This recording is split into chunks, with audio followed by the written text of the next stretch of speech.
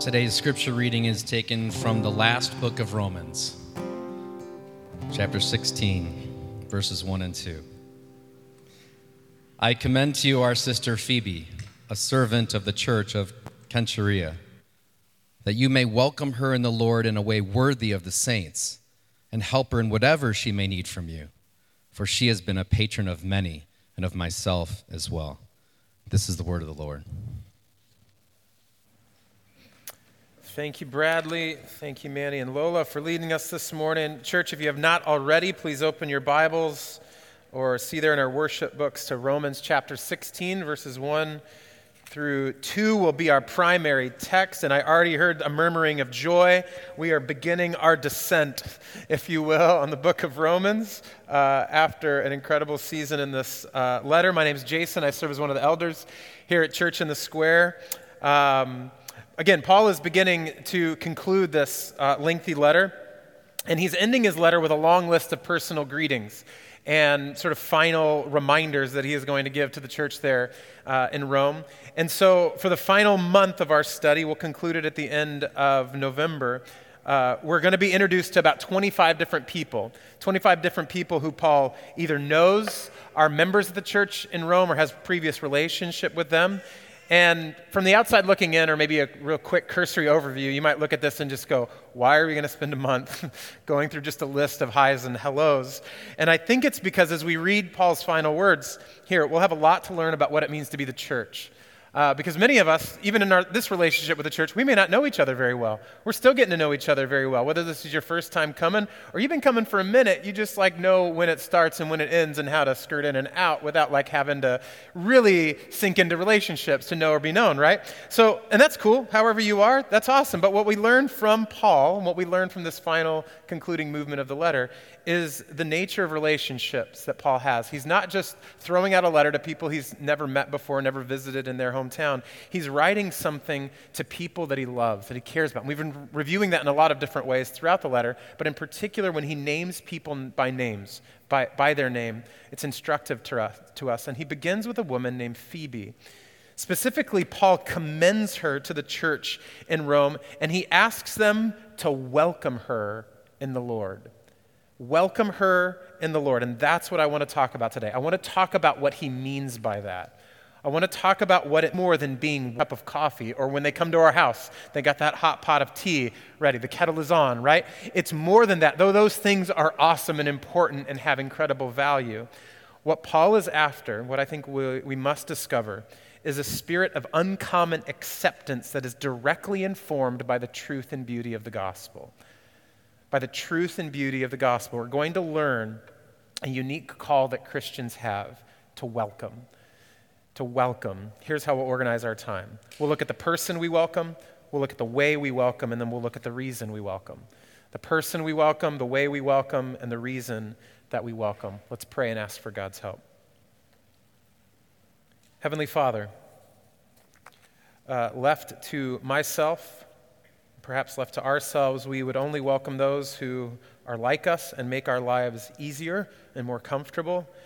And yet the gospel ethic that I believe that you have to communicate to us today invites us to a completely different posture and way of being. And so that means we may hear some stuff today that we don't want to hear. We may hear some stuff that's hard to wrestle with, and to think about, or to learn how to embody. And yet we know that when we face those kinds of things, when we follow your Spirit through those kinds of challenges, that you make us more unified, you make us holier, you make us more like your Son, you make us more joyful, you make us more loving, you make us more of the people you're calling us to be here in the northwest side of Chicago. And so please help us. Help me to be clear and responsible with your word, and help all of us as we hear your word proclaimed, be eager to obey it and to worship you in our response to it. We ask in Jesus' name, amen. So the church, as with a capital C, meaning all of God's people for all of time, we're always meant to be a welcoming bunch.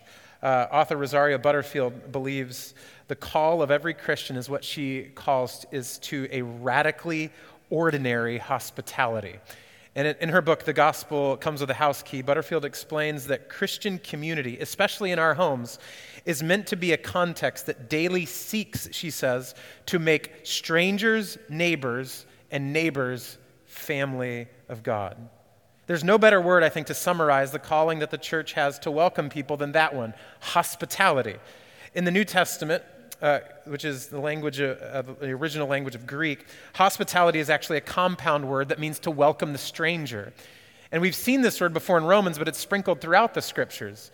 In Romans chapter 12, just a couple of chapters ago, Paul says, contribute to the needs of the saints and seek to show hospitality. Saints are believers, and together we're meant to welcome, to be welcoming each other, welcoming those around us, welcoming those that we know and those that we're just getting to know, and welcoming those that we don't know very well at all yet. And when Paul is talking to his protege, Timothy, as he's developing him, and as he's developing these qualifications of what we know today as elders or pastors, local leadership, overseers of the local church, he says in 1 Timothy chapter 3, therefore, an overseer must be above reproach, the husband of one wife, sober-minded, self-controlled, respectable, hospitable, and able to teach. So of all the things that Paul could have told Timothy is important to have in a leader in a local church, he says, make sure they welcome the stranger. Make sure that they are hospitable. Make sure they're welcoming. The Apostle Peter tells members of the church who were suffering, facing all kinds of persecution as the church was scattered at the time that the Apostle Peter was writing, meaning that many were not in their homes, many were relearning how to do life together. 1 Peter chapter 4, he says, show hospitality to one another without grumbling.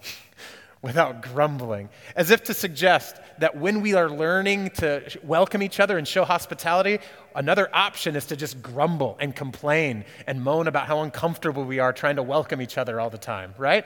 So we can either grumble or we can welcome each other. And he says what? Welcome each other. Show hospitality without grumbling. Christians are all supposed to make strangers neighbors, and neighbors family of God, even in the most challenging of circumstances. We're supposed to be welcoming. In fact, I don't think it's too much to suggest. We are supposed to be the most welcoming, inviting, inclusive, making friends type of people on the planet. That's who we're supposed to be, right? Now, let's just be real for a second. Is that not the exact opposite of our reputation most of the time? If not individually, certainly corporately. This may be an aspiring calling, but if we're honest, I think particularly if we look at the American church here in the West, we're known not very much by our welcoming persona, our welcoming reputation at all, are we? Comedian Peter Holmes opens up his new Netflix special with a profound indictment, if you will, on our collective reputation that would suggest we're anything but hospitable. Sarcastically, he suggests to his audience that we replace Merry Christmas, or that he has already done so, that he no longer says Merry Christmas, but instead he says, may the birth of the one and only true God, Jesus Christ, bestow a blessing of grace and peace upon your households, and he says, to the belittlement of every false religion, lest you be gay. Now the crowd laughs because they're really uncomfortable, but they also laugh because there's a truth buried in that sentiment. Instead of being known for welcome, far too often, my brothers and sisters, we are known for condemnation, exclusion, and judgment. You see, the Greek compound word hospitality is philoxenia, which is the word love and stranger put together. However, and perhaps you've heard its equal but opposite, we battle in our hearts and churches is what? Xenophobia, which is actually stranger and fear put together. So we are church. We are known often by the very opposite of what we are called to be. We aren't known for love. We're known for fear. We're known as those who are afraid and those who separate. That's good news. So we should not feel shame as a long time, and the Lord has been at work in his church for a long time. So we should not feel shame as if we're the only ones to not figure this out, but we should feel a kind of righteous indignation that this should no longer be the case.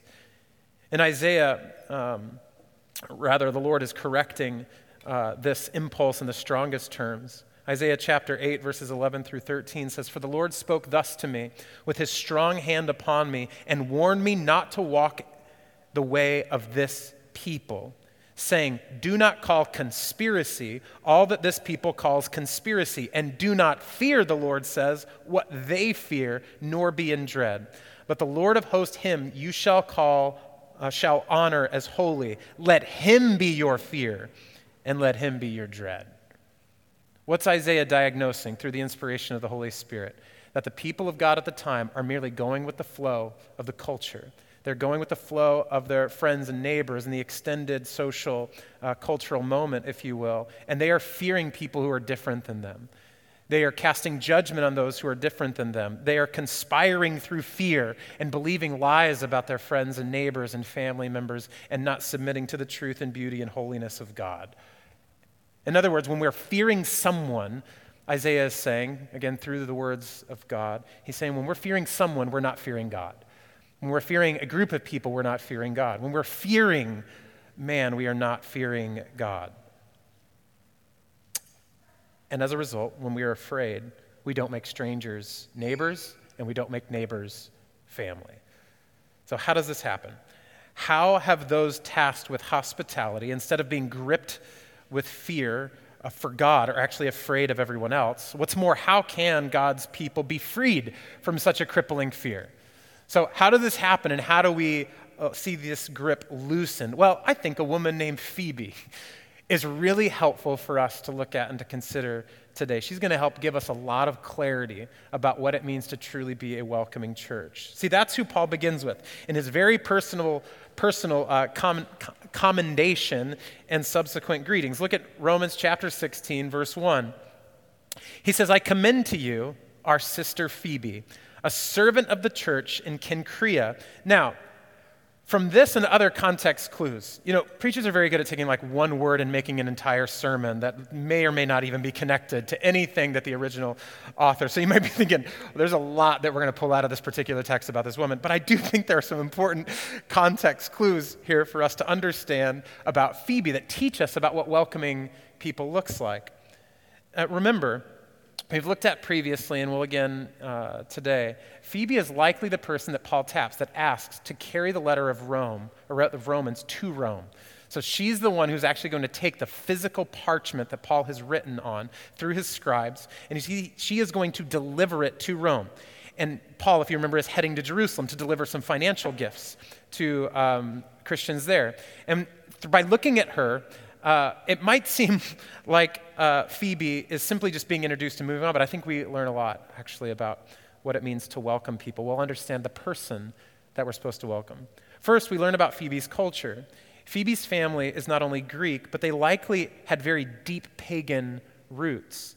Before Phoebe's conversion to Christianity. How do we know this? Because she is not only from this Greek city of Cenchrea, but she also has been named after the Greek god Apollo. You see, another name for him was Phoebus Apollo, which he was named after his maternal aunt. And so her name actually bears this deep cultural connection that her family likely had in giving her that name. We also learn about her gender. Phoebe is a woman. Obviously, I don't have to tell many of you this, but there are incredible divisions that persist today between men and women, particularly against women in the local church. This is not news. But what is noteworthy is that Paul seems to not see a need to explain why Phoebe is a good candidate to do what she is about to do. He just says, this is Phoebe. This is what she's going to do. You need to welcome her, right? See, she's not only being entrusted to deliver Romans, which is already a marvelously wonderful task, but she's also going to deliver it. When she does, she's going to be asked to read it in public. She's likely going to have to answer some questions about the author and about the content, because many of these folks have never met Paul, right? And even will be expounding upon its meaning when she arrives in Rome. And it's passages like this, church, and others, particularly Ephesians chapter 4, that has led our church to ask questions and to rethink our understanding about women's role in the local church. It's women like Phoebe who were entrusted not simply with the physical task of delivering a letter, but historically it's clear she was doing more than that. It's relating to teaching. We also see her social status. Phoebe is wealthy, perhaps even a business owner, and likely already had responsibilities in Rome. In other words, this wasn't the only thing she was going to go do in Rome. Some even think, because Paul calls her a patron there in verse 4, which is actually a legal term, that she was either going to Rome to litigate some particular lawsuit or participate in something of the kind. All of this would tell us that she's a countercultural woman in more respects than one. Not only is she wealthy, but she's involved in a ton of legal affairs in the ancient world that would have been uncommon. And again, Paul is not trying to over-explain this. He's just like, this is who she is. Finally, we learn about her service to the church. So not only we learned her culture, not only we learned about her gender, we've also learned about her social status, and we also learned about her service to the local church. Phoebe is not only an active member, but she's a servant, Paul says, in the local church. More particularly, she seems like a deacon in her church. See, that word servant is diakonos, which essentially means deacon, and throughout the New Testament is instructions. This is the formal office of deacon. Okay, so Paul is telling a young church in Rome about a person they are about to welcome. In doing so, what we learn is about a type of person that we're supposed to welcome. You see, they are commended to welcome someone they may otherwise fear. To welcome someone they may otherwise fear. Why would we say that? Well, Phoebe, a Greek, formerly idolatrous woman, pagan worship, converted to Christianity, who is extremely wealthy and influential, and is also a humble leader in the local church in Cenchrea. She is a lot of different things that a lot of people don't always put together, showing up in a different context that is different from her home. So he's telling those Romans readers, welcome this Greek person. He's telling his male readers, welcome this woman. He's telling his poor readers, welcome this wealthy individual. He's telling one church to welcome the servant of another and to not think you're in competition with her or with them. That's the person we're supposed to welcome.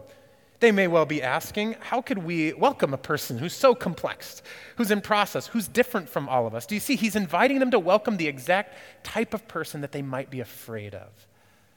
That there might be a lot of cultural tension and reasons why they would want to remain separated from them. Well, Paul ultimately answers our question, how could they love this stranger? He actually answers their question in the first thing that he says about Phoebe. Did you catch it? Our sister. Our sister. This is beautiful. This is why I love that at Church in the Square we say brother and sister. Maybe you've never done this in your church or spiritual community. I love that this has sort of taken hold in our church family. You're my brother, you're my sister. When I'm doing communion, my daughter comes up and I'm like, hey, sister. And I'm like, I started saying that. It's like, that's odd. I'm like, no. That is the rightest thing because she is always going to be my sister. She is always going to have that relationship. When we, no matter what our earthly relationships look like, no matter how short or how long we are in friendship with one another, we're always going to be family. So Paul puts at the very beginning of his introduction of Phoebe to the Romans readers the truest thing about Phoebe, which is what? It's not her money. It's not her culture. It's not her gender. It's not her role in the local church. What is it? It's her sisterhood. She's family. That's the defining identity of Phoebe, that she is a daughter of God. We're family.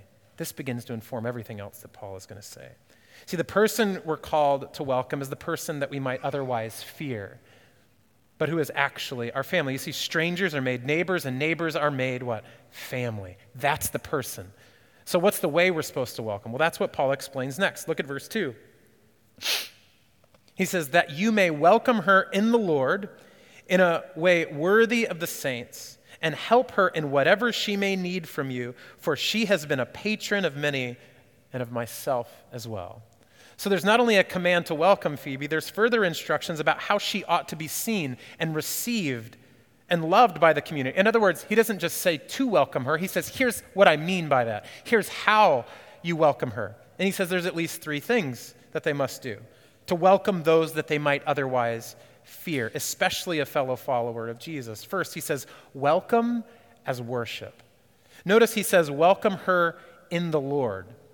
Well, on the surface, welcoming someone like Phoebe may just be a matter of social kindness, like anyone ought to do this and understand this. This doesn't seem like that Christian-y. This doesn't seem that biblical. But Paul's instruction are in line with the language of worship. He says, in the Lord. In Colossians chapter 3, he says that whatever you do, work heartily as for the Lord and not for men, knowing that from the Lord you will receive the inheritance as your reward. You are serving the Lord. So the way that we welcome is the way of worship, It's in the Lord. It's unto the Lord. It's for the Lord. First and foremost, we don't welcome people so that we are known as a welcoming church, right? Some of us might get anxious because I want to make sure we have a really welcoming reputation, that nobody, comes. That's a good impulse. But first and foremost, that's not our first impulse, to make sure that everybody knows we're a welcoming church. Nor is it so that people would feel good. Are you comfortable? Are you good? Are you happy? Do you like us? I like you? Do you like me? Right? I want to make sure that happens. That's not first and foremost. Nor that we feel good. I did a good job today. I welcomed some people. I feel good. That's not first and foremost. What is first and foremost? We welcome because God told us to welcome. We welcome because this, our God, is worthy of our obedience and our compliance and our worship and everything that we do. We welcome because no matter what we're doing, we're supposed to do it for His glory, His honor, and His praise. What's more, our worship actually becomes the welcome. What's that mean? Well, theologian Marva Dawn explains that if believers worship with gladness and passion, anyone not yet a part of the community certainly will be attracted to the one who is the object of their worship. Modern people, especially modern Christians, often think, man, if I worship too crazy, if people know that I worship God, that will be a deterrent to faith. So I just want to be a very nice person who sort of attracts through good works and good deeds, but I don't want to come across as someone who just worships the God of the Bible like a crazy person, right? But what Dawn is identifying is saying there's something about someone who is drawn to something greater than themselves, something bigger than themselves, something more hopeful than anything we could turn to the left or the right. We've got to look above. She's saying something about that draws people in. She goes as far as to say in her book, Royal Waste of Time, that there is something of the image of God that is drawn to the image of God being expressed in another when I'm drawn up, not when I'm just drawn towards. In other words, what are we saying? When we fear God rightly, when we worship Him, which is another way of saying we worship Him in the Old Testament, when we fear God, we will not fear people. We will not judge them. We will not marginalize them. We will not condemn them. We will welcome them. Secondly, what do we learn about the way we're supposed to welcome? We welcome as fellow saints. Notice Paul says, welcome her in a way worthy of the saints. Now, sainthood is not something we talk a lot about in the Protestant church, in the Protestant church tradition. Certainly not in a non-denominational church like our own. But if you grew up or have experience in the Orthodox or Catholic church, then you're much more conversant in this sainthood kind of language. But biblically speaking, a saint is simply someone who is holy, and holy means to be set apart. Well, in some traditions, and I think in common parlance today, we think, well, a saint is someone who's a super Christian, someone who is ultra-religious and who really does everything that the Bible says, unlike me, who only does a couple of things, maybe 1 out of 10, not too bad. But according to the Bible, anyone who is in Christ is a saint. Anyone who is a follower of Jesus is a saint. Sisters and brothers, all part of the saint, the priesthood, the community of God's people. We're all set apart by grace. Set apart by righteousness, set apart by God. Not only does Paul address those in Rome, Corinth, Ephesus, Philippi, and Colossae. He addresses all of them in each of those letters with the language of saint. He says to the saints in each of these cities. But he helps them to understand in Ephesians chapter 2 that they are no longer strangers and aliens, but are fellow citizens with the saints and members of the household of God. So this is a way that we are to see our collective identity as not just a part of the people of God who are alive today, but the people of God, or as Hebrews says, this great cloud of witnesses that has come before us, that we are all saints together, strangers who have been made neighbors and neighbors who have been made family. You see, we're all set apart, but not from each other. But we are set apart for each other, with each other. We're set apart from the world in holiness and for God and His good pleasure by His grace. And so we ought to welcome one another in holiness as a holy people, as saints. And Phoebe in particular, Paul is saying, is living out this call. Notice in verse 2, he gives us a picture of her reputation. In the latter half of verse 2, he says, for she has been a patron of many and of myself as well. Whether that word has legal ramifications, she in some ways has been using her giftedness, her ability within the local community to bless and to help. And Paul's like, me too. She's been helping me. This is a worthy woman. This is a saint. This is someone who is not only your sister, not only a saint, but she is living this thing out. She is welcoming. She is worshiping. She is a saint and living accordingly. Therefore, we should honor such people. by reciprocating their honorable example. You know, some in the Catholic Church are actually still trying to get Dorothy Day sainthood. Dorothy was this fierce advocate for the poor and the marginalized all over the country. And famously, though, she said, as they were advocating in her lifetime to make her a saint, she says, "Don't call me a saint. I don't want to be dismissed so easily." What I love about Dorothy Day is she's very iconoclastic. She always said crazy stuff like this, and you go, what does she mean? I want to know more. But essentially what she was saying is that sainthood often felt like it was disconnected from reality. That saints were those who were viewed who were like above the fray and didn't know what was really going on in the real world.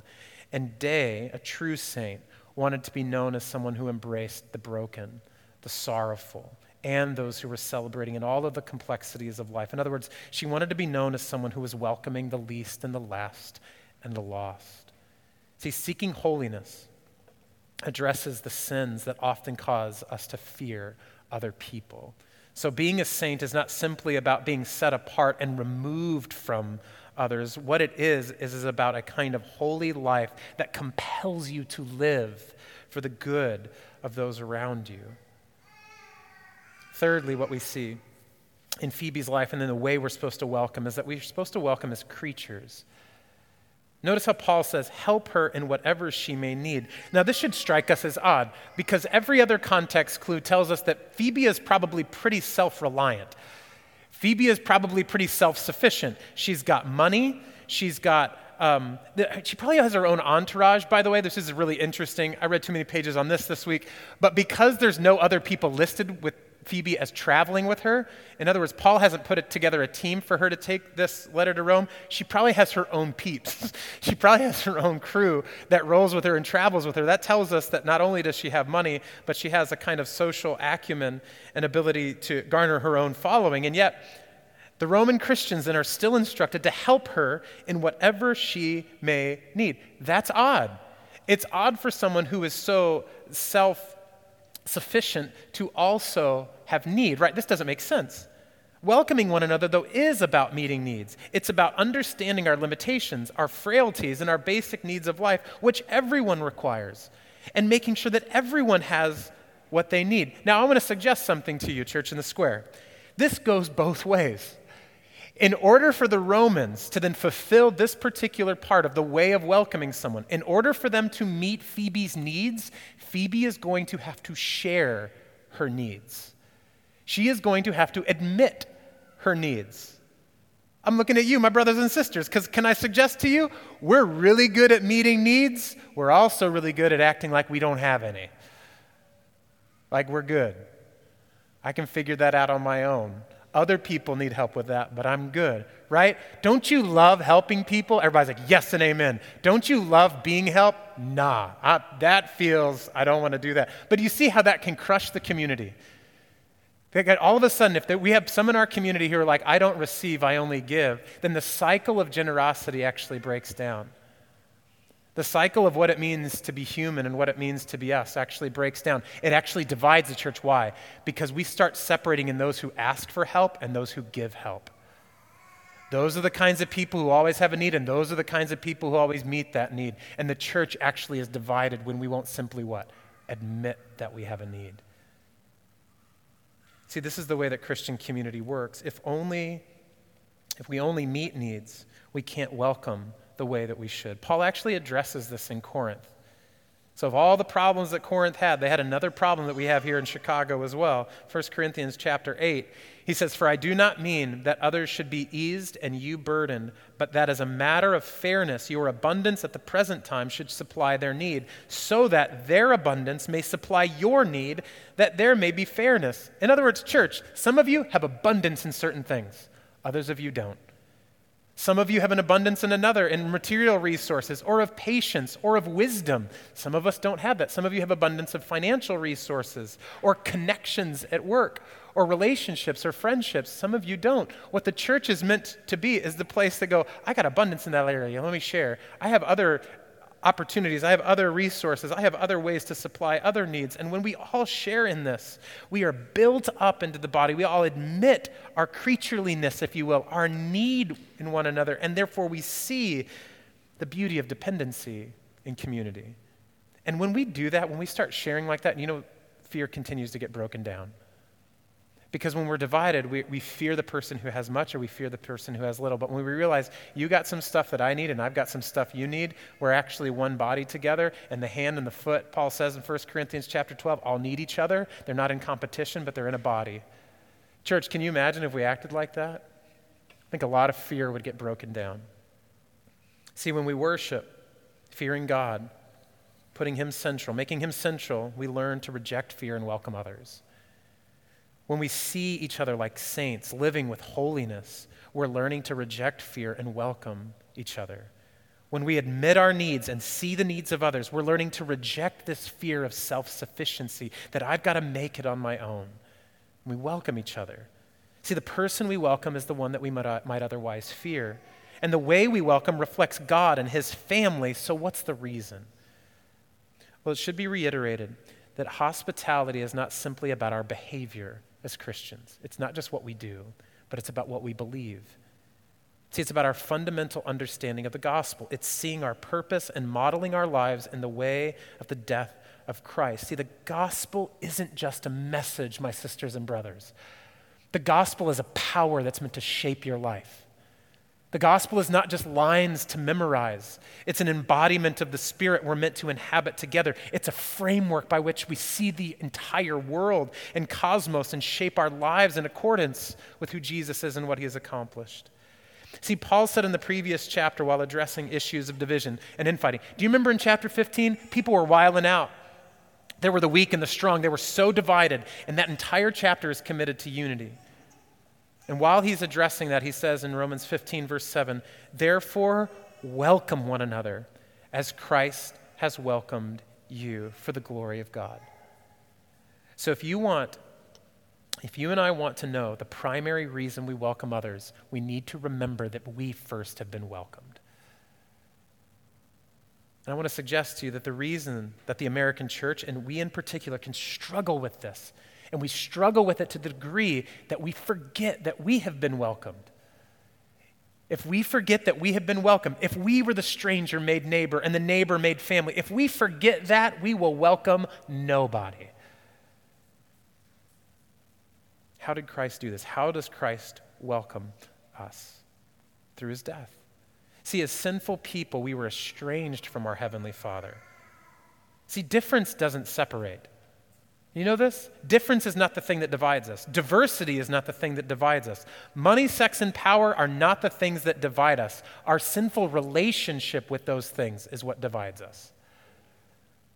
See, sin is the thing that separates. Let's not get this twisted. Sin never fosters intimacy. Sin never cultivates community. Sin is always a threat to a welcoming church. That means holiness, my friends, is a prerequisite to true fellowship and inclusion. If we want to understand how we live as a welcoming church, we must, the scriptures say, walk as Jesus did. We need to walk in holiness. And so graciously, through his death, Jesus not only pays the penalty for our sins, and by his blood, we're told in places like Hebrews, washes us, purifies us of a guilty conscience, that we've been welcomed through a sacrifice that actually produces holiness. That when we look at each other, we go, whoa, you are looking more like Jesus. It looks good on you. It looks good on you. We should be encouraging each other that way. We look at the fruit of the Spirit and we go, man, you're walking more in faithfulness and gentleness, right? And self-control and love. These things, you're growing up in these things. You're becoming holy. It's often, isn't it, really inconvenient to welcome people who are different than us or who see the world a little bit differently. It's costly. It's even painful to welcome some people. And that's what we're called to do as the church. That's the exact person we're called to welcome.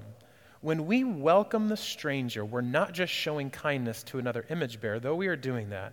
We are demonstrating what we believe in, the gospel that has transformed us from death to life, from separation to unity and intimacy, from a stranger to a neighbor to family to the glory of God.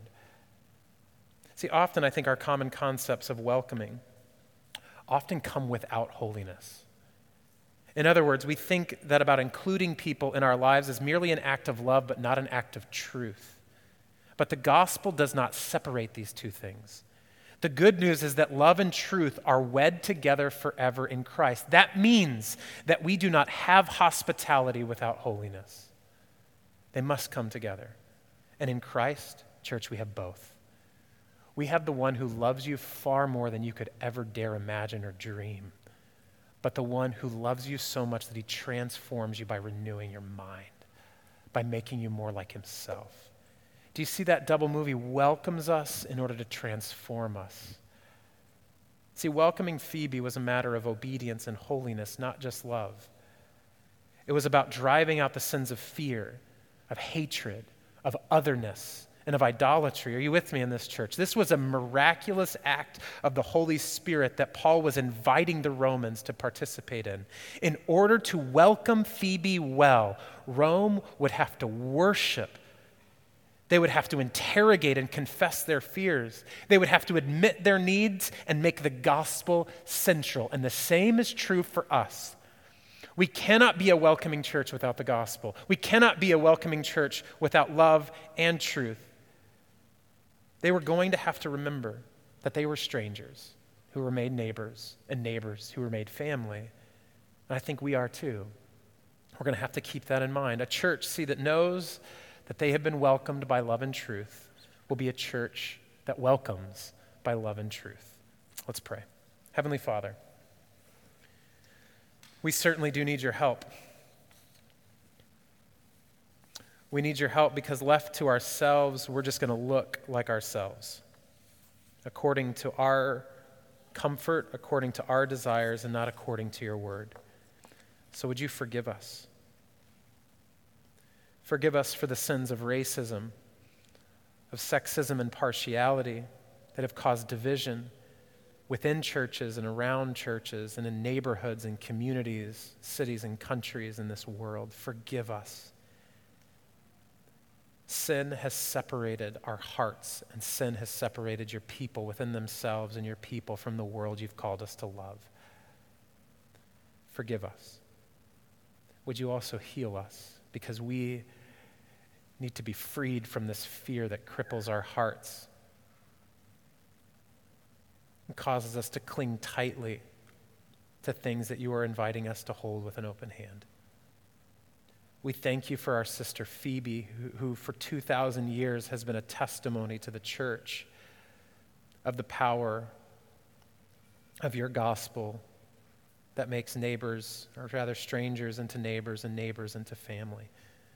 And so would you help us to live in light of her legacy, in the light of the power of the gospel and the resurrection of your son Jesus, so that we would be a welcoming church, not so that we're known in any such way, but so that the truth and beauty of Jesus would be put rightly on display.